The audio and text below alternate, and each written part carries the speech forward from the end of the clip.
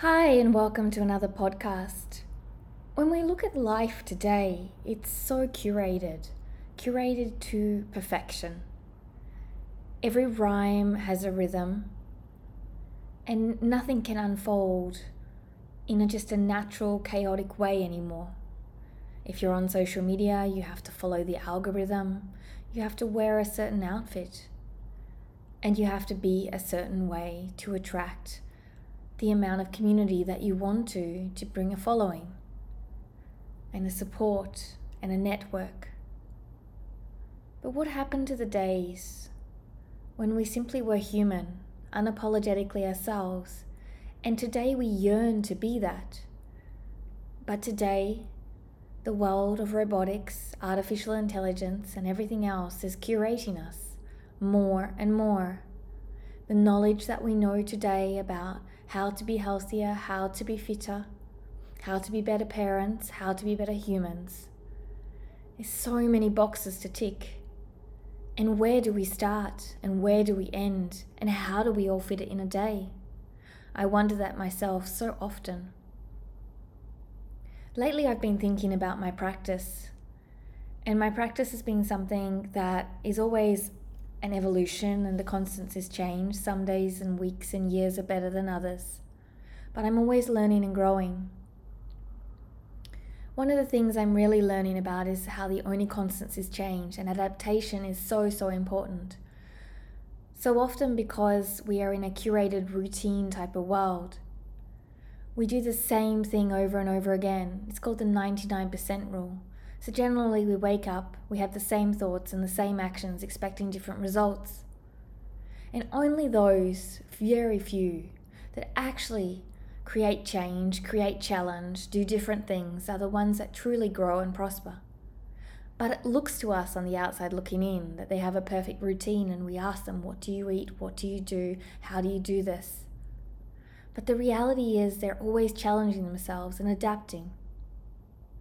If we always do the same thing we do every day, we're never going to get the growth and desire to be and become the person we want to be, because it's going to become too monotonous.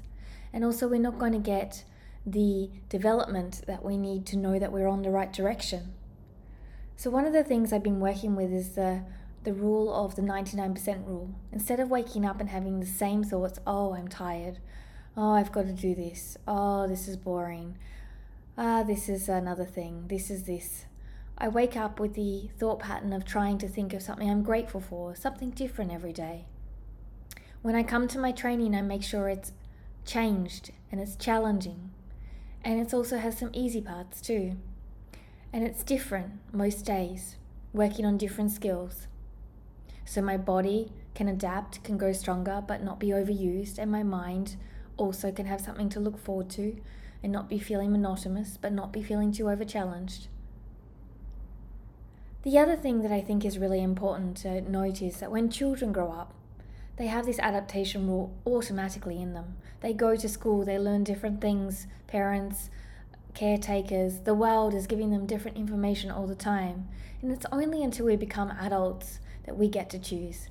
And then we keep ourselves in the same routine, meeting the same people, in the same spaces at home, and we wonder why I can't learn that language, or I can't grow, or I don't meet that new someone.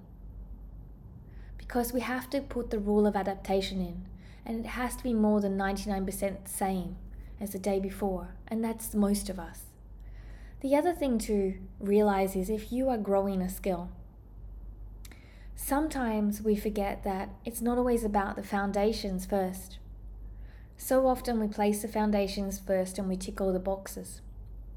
And then by the time we get to the new skills that are a little bit too hard and we're probably more often than not failing at, we've got no energy or focus on it.